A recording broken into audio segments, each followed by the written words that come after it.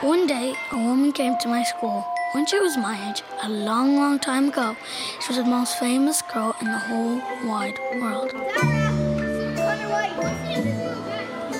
Frankie. Connor White. Sir, will you make sure this boy here asks good questions, no messing now, right? That's okay? Yeah, round up the other lads, will you? What time is it? Go in there, into the line. Back in the days of black and white, when there was no colour in the world, she lived a life like a fairy tale. She was Snow White, Cinderella and Goldilocks.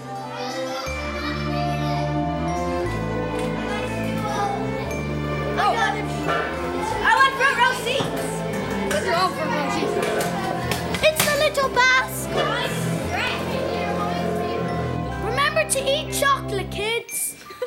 That's me, the one and only, the fearless Frankie MacDonald, the sorcerer's apprentice, the voice of truth.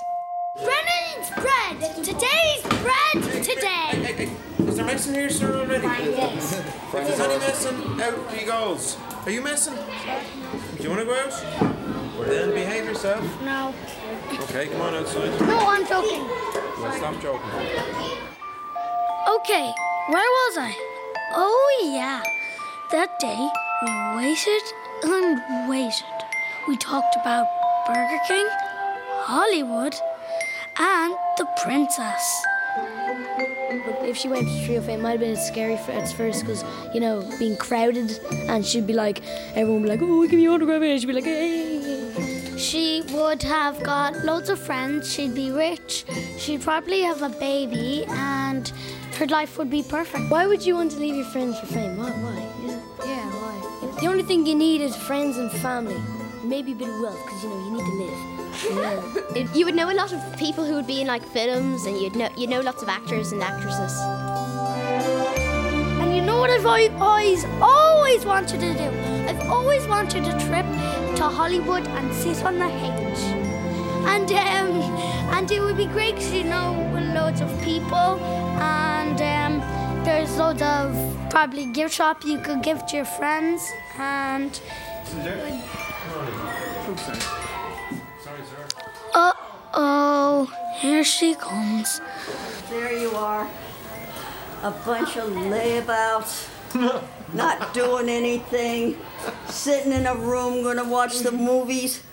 Oh! How old are you, sir? 8, 9. 9! Do you realize I was working for 8.5 years by that time? No. I never even knew about you. I don't blame you. I didn't know about me either. I'm one of those sneaky people. But I can see by all those freckles that you're one of those eyelashes. I could kill you. I never had nice eyelashes like that. Well, I'm going to be a famous actor when I grow up. You are? Yeah, I'm going to be a writer because I've already wrote a few stories.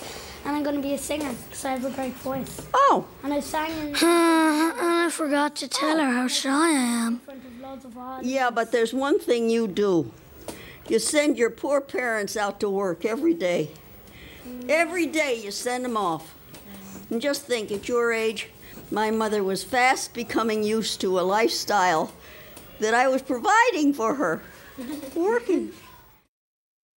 When I was very small, and we were in a bus, or we were in a streetcar, I would walk along and I would size up the different young men, gentlemen in the streetcar, and I might take a look at you and think you were nice looking, and I'd put my little arms up, and you couldn't resist me.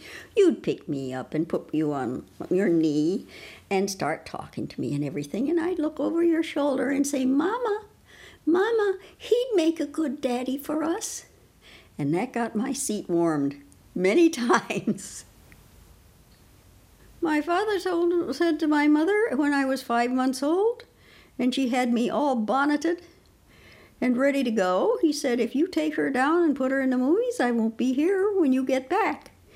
And Mama, who was quite sure she could wrap anybody around her finger, particularly if he was a man, and she was so little and cute and pretty, she thought that he didn't mean what he said, and he did. She came back and he was gone. And that was the end of my father. I never knew. In my book, you'll see a picture of my father. That's the only one I have. It's not very big or revealing. It's about the size of a fly's eye. And that was only sent to me after she died by somebody that had evidently been one of the people that was drilling the well with him. No, she never said. I know we were in a movie in Los Angeles. We were in a theater. We came out of the movie, and this fellow comes over and says, "Oh, hello, Dorothy, how are you?" And my mother took one look at him, and she grabbed my hand and ran away. He says, but, how is Roland? How is Roland? Well, that's my father's name. And I think that might have been the person who sent me the postcard of the picture of us, of them up at the... I'm in it too. I'm in my mother's tummy in the picture. My father's name was Roland Philip LeVake, and when I guess I was 6 months old, my mother went to a judge, and her name was Dorothy Darling Hamilton, and she had it changed to Dorothy Hamilton Darling. And my name is legally Jean Darling since I was 6 months old, so I don't know why anybody worries about my father's name. That's why I was looking up the name LeVake in the telephone directory, hoping to find him, but I didn't. Are you all going to be quiet for a minute so I can say something intelligent? Give it to Jack Honey. I don't know how intelligent it is, but you are now going to see me at my flirtatious best, 7 years old, and I've got curls all over my head, and I'm really going to put these little fat boys, 2 little fat boys are going to fight over me, and you'll see what happens when they fight over me. Wow. No wonder she is a hottie. Oh, thank you. Thank you. Miss Darling was in the Little Rascals. It was a gang of kids who had their own show. It was the biggest show in the whole wide world.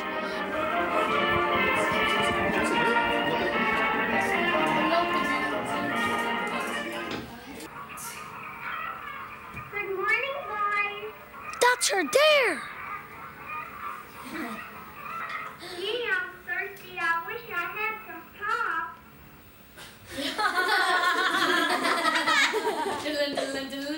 The 2 fat kids had a fight over Miss Darling, and every time they ran, their underpants fell down, and they fell over, and then they... See, Mama, if I tell you about Mama, I can't tell you about her because it's mean. Because, you see, Mama never was she never had a chance. My grandfather, I told you, he was a producer. And so Mama grew up in hotel rooms with her father and a governess and a tutor. And I don't think she knew there were such things as children. Her mother died when she was 3 from Bright's disease. And all Mama could remember was how big her ankles swelled, and so she was so afraid that she would die of Bright's disease that all her life she bound her ankles.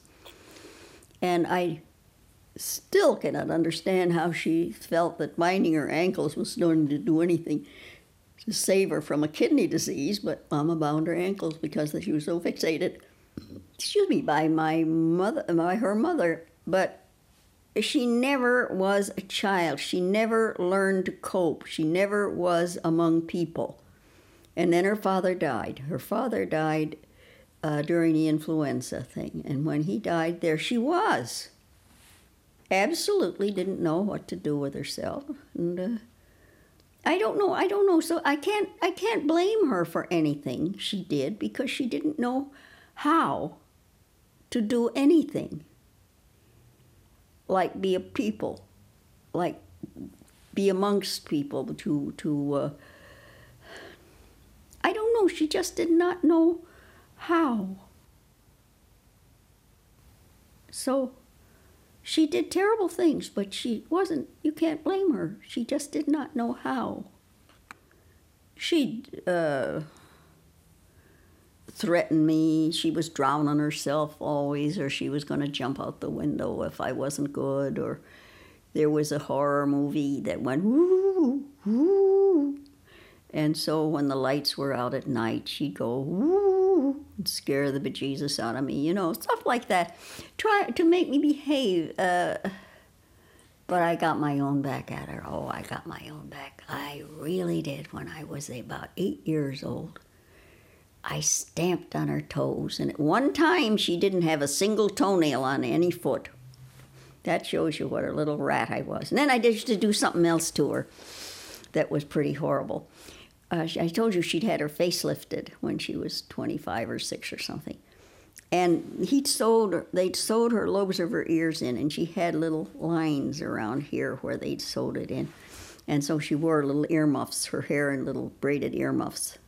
And so when I was mad at her, I'd pick up her hair like this from behind and say, "See Mama's hem stitching. See Mama's hem stitching." This got her very mad. Oh, I did mean things. Oh, I was mean. I got back at her. And she would, she left us once. She left me with the dog. She went away, and I came home, and I couldn't get in the house, and I went in through the window, and she was gone for 3 days. I was 12, I think. I went across the street to the grocery store, and I asked the man there if I could have a slate, run up a bill. And he said yes, because he knew me. I lived across the street. I wasn't going far. I went to the bank, and the Citizen National Bank, and I said, "Mama isn't home now, and I've run out of money. Can I possibly borrow $5? And I borrowed $5 from him. He gave it to me. I say I've never borrowed money, but that was a different situation. I was 11 or 12. And I didn't know I had to feed my dog, and there was no food in the house, so I managed, and I paid it back. The minute my mother got home, I said, "Look, I borrowed money. I have to pay it back." And she was pretty mad at me. She said I shouldn't have done it, and so I took it out of her purse, and I paid it back. And I paid my bill at the grocery store. And that poor man, a few months later, he hanged himself because he was going out of business. So sad. So many things happened then. It was so sad. I can be happy, I can be sad, I can be good, or I can be bad. Lay down. Why don't you lay down? Don't be dumb. Lay down.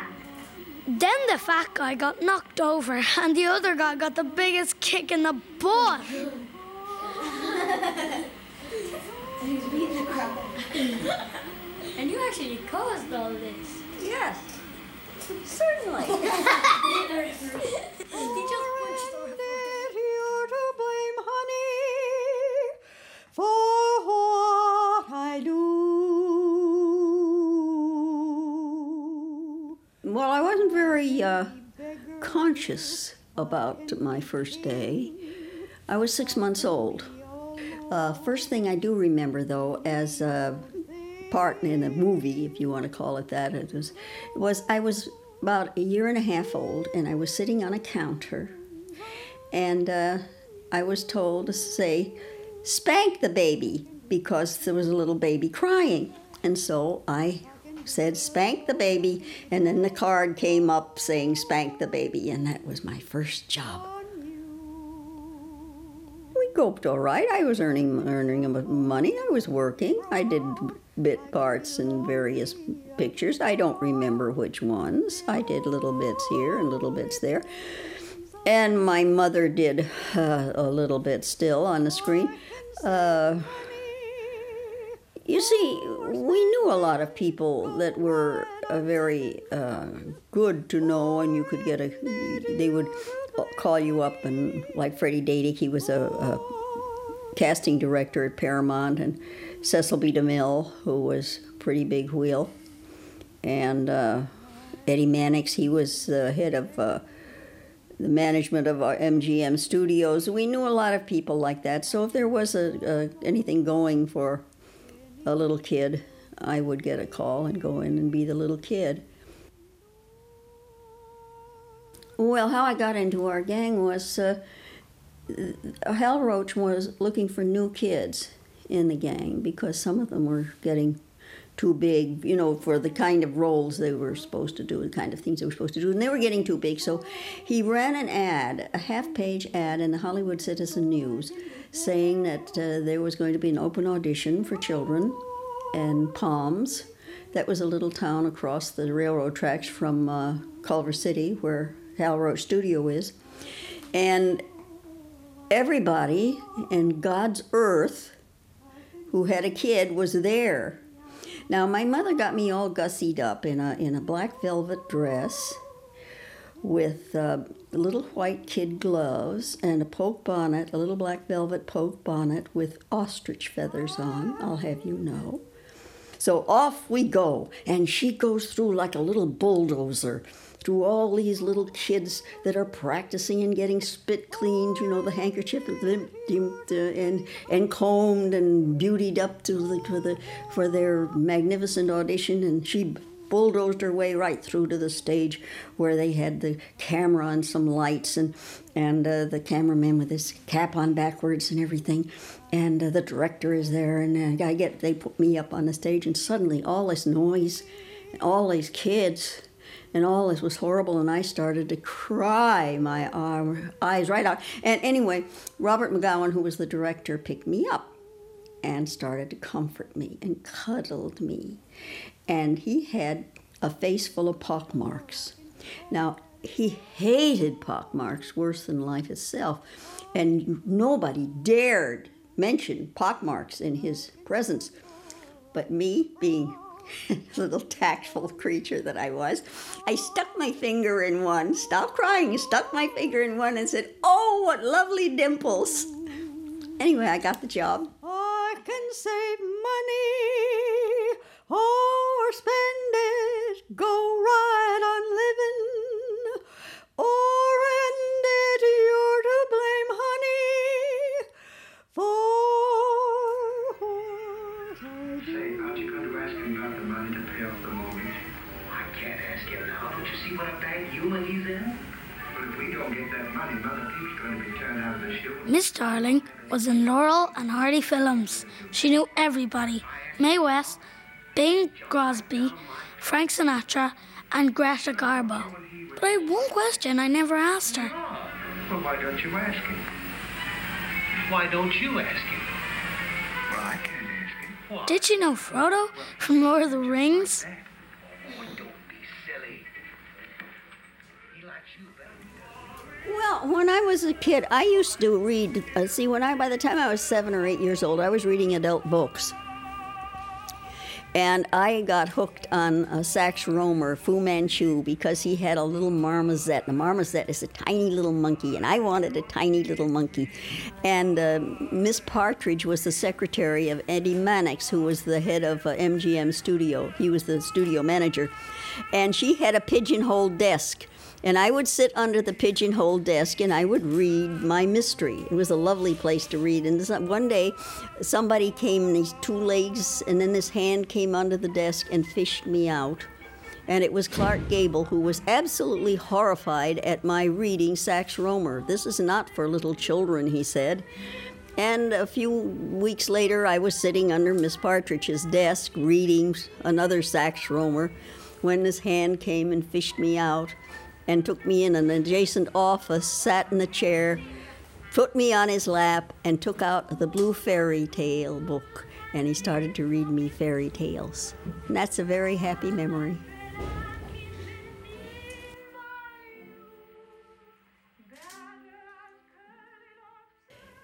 At that time, my mother was doing second leads. And when she was about 25 or 30, she got her face lifted because she was getting old. People at that time put their kids in show business, not for their children's aggrandizement, They did it for themselves. When it wasn't Jean on the set, or Jean Darling on the set, it's Mrs. Darling on the set with Jean. Mrs. Darling on the set with Jean. Mrs. Darling on the set with Jean. That's the thing. That's the spotlight is on the parent. And then there is something else that is nice. The kids make money. They make good money. And sadly, it was years and years, Jackie Coogan, all my money was gone, all the money I had made in vaudeville and in the movies. My mother did it by, got rid of my money by investing in all of the fortune tellers that she could get, come by, hands, cups, auras, well, you name it. She spent money on these, and kooky churches too. She was evidently looking for something. I don't think she ever found it, but it was expensive. It was so expensive that after touring for 2 years and earning $2,500 a week, at that time was a lot of money. It was sort of like if you earned now maybe $100,000 a week, about the same buying power. And she managed to spend it all so that when we went back to California, we went on a Trailways bus. We just had enough money to get back to California because she was busy. I kept every fortune teller in the States. I kept them all in luxury, all during the Depression. I did it single-handedly.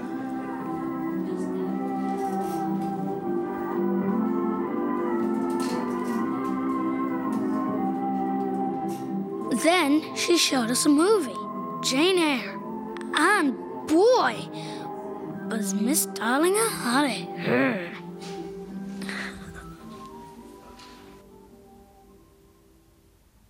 But it's very good training to be a little kid then, because you find out a very important thing. You're either too tall or too short, or too dark or too fair, or too thin or too fat, or too young or too old, no matter what you go for. You are all of these things. Well, when I was in New York, there was this little girl, I won't mention her name, but she was about my age, and she was getting in the papers all the time. I don't know, I was 15 or something, 15, 16. And she was in the papers, and she got this part, and she got that part, and Mama was cutting out all these little notices and handing them to me that I didn't get it. You see, if you'd done this, you could have got it. If you could, you should have. If you'd been in the right place, if you'd tried harder. And then one day, there was a big headline on the paper that this little girl had killed herself. And I was delighted. I was absolutely delighted, because my mother couldn't show me any more clippings saying how I had failed. She couldn't show me this anymore every day, holding this little girl up to me as the epitome of what I should be doing, of how I had failed her, of how I hadn't done all the things I should do. Of course, I felt terribly about it later. But for that moment, it was a triumph that she had suddenly, maybe my mother would understand that this wasn't the way to force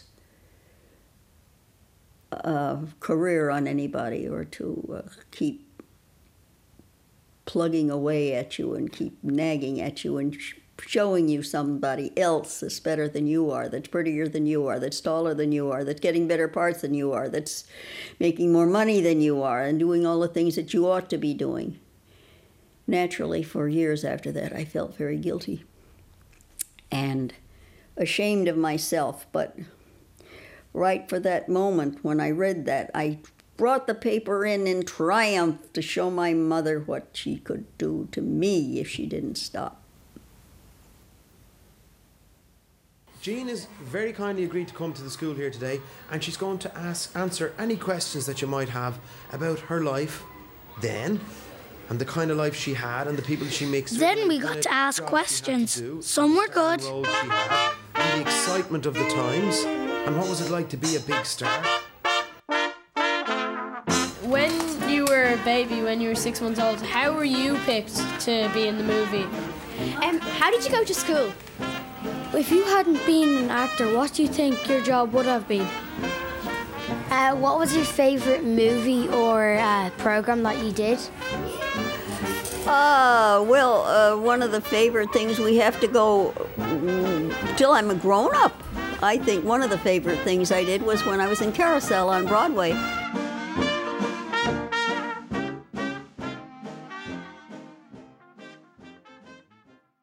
Well, my gang is all dead. I'm the only one above ground. Darla Jean died of cancer. Darla Hood, that was after me. Wheezer, the teeny-weeny little boy, he died in an airplane, a cadet accident when he was about 20.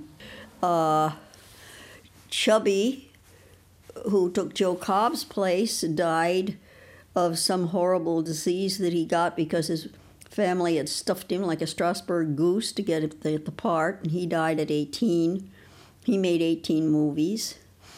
William Blake was acquitted of killing his wife. He was after me. Alfalfa was shot, I think. Was it he shot? And Scotty Beckett, who was in the gang, they both died in some kind of crime thing. Farina was a dope addict. He was the little black boy with rags in his hair. He was a dope addict, and when he went through rehab, and then he became a counselor, and he's dead. Joe Cobb died a couple of years ago. But the other ones did not have the brains that I had to get out. And they stayed there. And you stay there, and you stay there, and you wait, and you try to get something, and your old hat, nobody's interested in you anymore. And they say, oh my God, are they still around? Oh, for heaven's sake, oh no. And they don't get called for interviews. And they become discouraged, and they become bitter, and they become resentful because they're never going to get back because like so many prodigies, a child prodigy will have an appeal or a certain talent when they're small, but when they grow up, the talent was so small that it doesn't work with a grown-up person. Only because they were 5 years old was it magnificent that they could play the flute. But when they get to be 25 years old and are going beep boop boop, this is no longer anything that's of interest to anybody. And they'd wait out there and they become bitter, and then they would take narcotics, or they would go and get in with the wrong people, and they might not have money, and they borrow money, and then, like, I think it was Alfalfa was shot in a parking lot, something like that, over a $50 loan, or $50 loan, and a ridiculous thing like that. Darla Jean, I was always sad about Darla because she went on, she did something for Chicken of the Sea Tuna, an ad, and that was so important that she writes about it in her biography, little biographical notes. She was the voice of Chicken of the Sea Tuna, but she wasn't really, she was just one of the backing group of the Chicken of the Sea Tuna. She was one of the tunas. And I think that's so sad that when you write what you've done with your life, that you write you did Chicken of the Sea Tuna ads.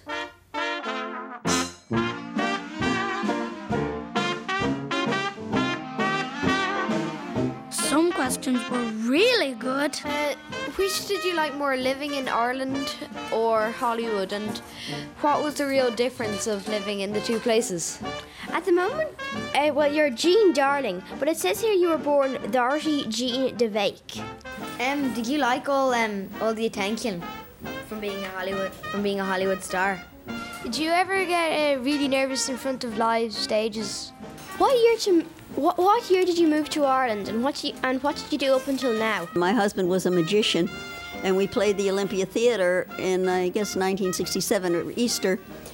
And then we were in and out of Ireland quite much, but I lived here in 1974, but it was really 1975 because it was Christmas. So, I mean, there was just a little snip left of 74. So I've been here since then. What was bigger in acting? Was it like your adult star, or was it your child star? And some questions were brilliant. What's it like to be famous? You are a perpetual question box. Why, thank you. When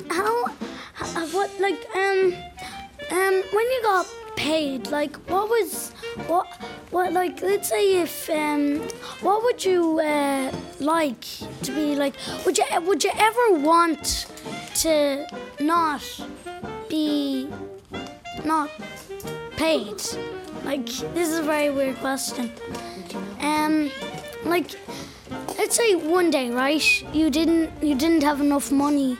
You didn't have anywhere to put your money, right? So you didn't want to get paid. Did that ever happen? That happened not to me, but it happened to a great deal of people. Were your parents, right? Were they with you? Like, were they with you to Hollywood? And if they weren't, what did it feel like? Was it sad if they were gone?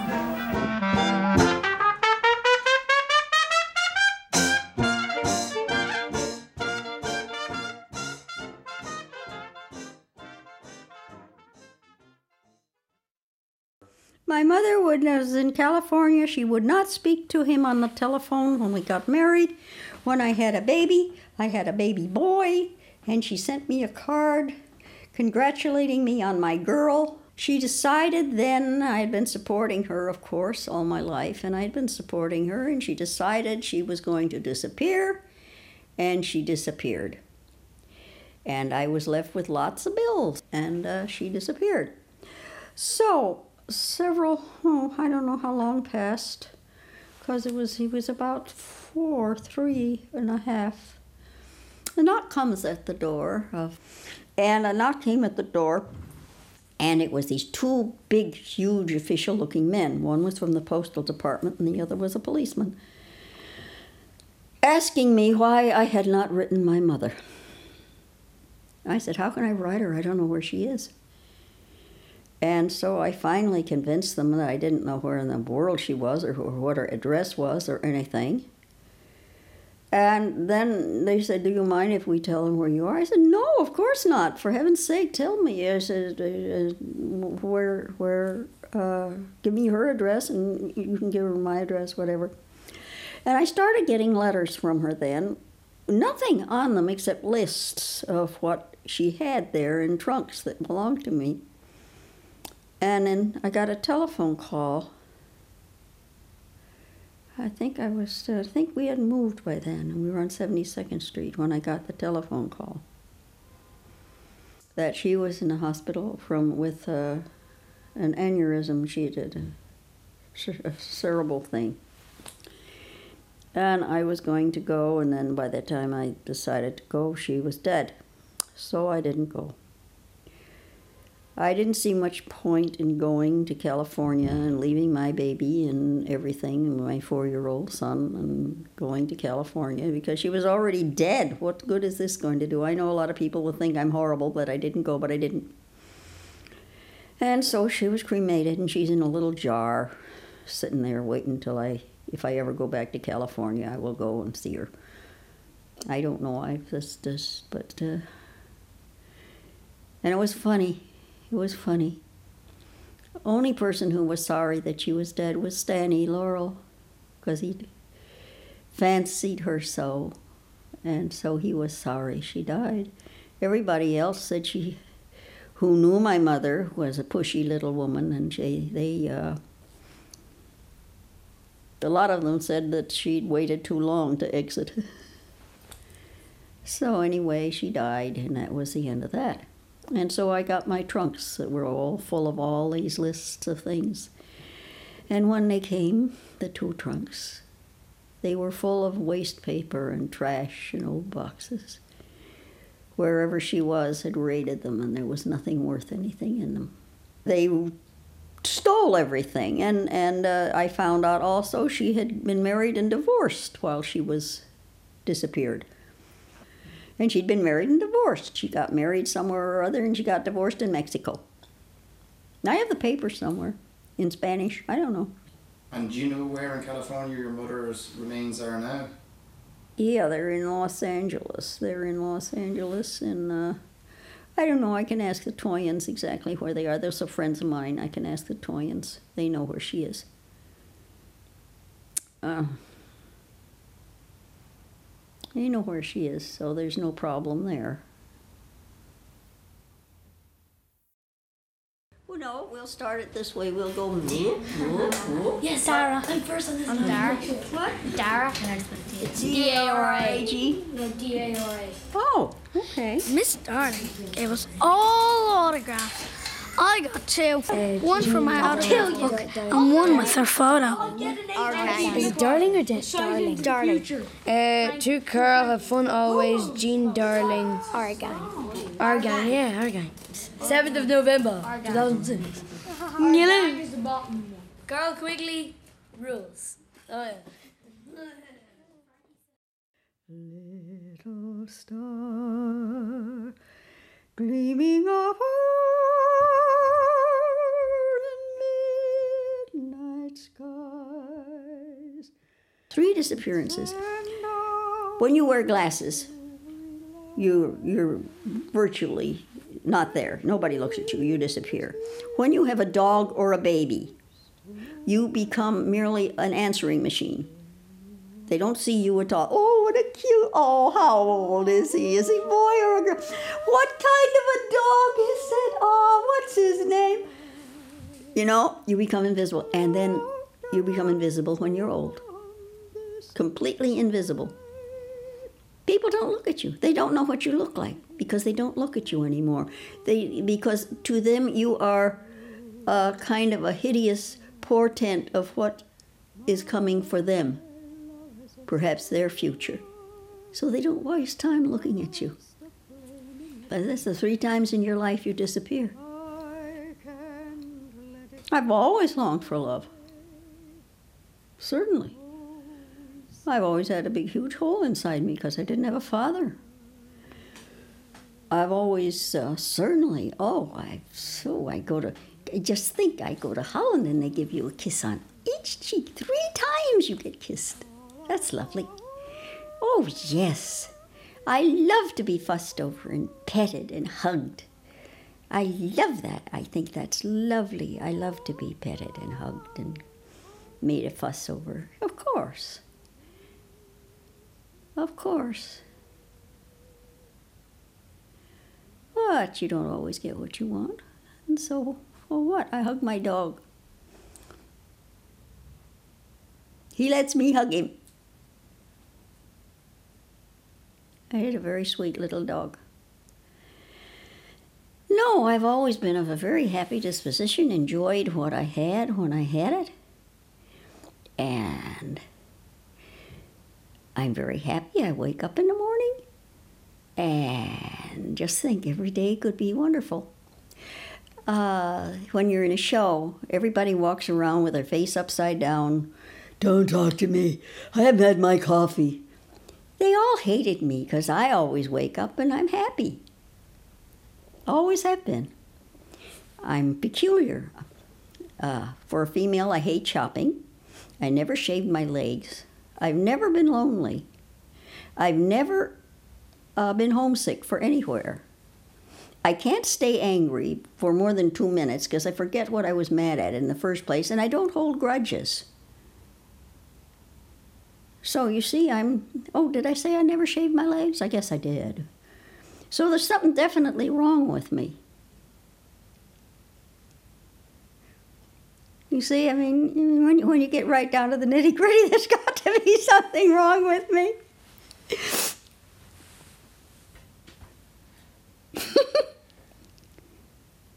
So, well done. And I think we should give Jean, what? Big round of applause.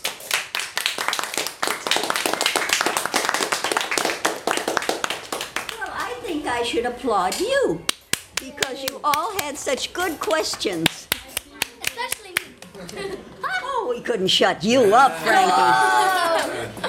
Say goodbye to Mrs. Gowan. Say thank you very much. Bye, Jean. Thank you. Bye-bye. Come on, give me a kiss. Come on, give me a kiss. Come on, I got a good cheek here. Come on. You want to give me a kiss? Oh, come on. You got to pay a forfeit. Then she gave every boy a kiss, but one boy escaped. He just said goodbye and ran out the door. Oh, you almost escaped. Come on. Goodbye, thank you. Scaredy cat. That's it. I used to Hollywood. If I was like that, a kid in Hollywood, I would never want to grow up. Off you go.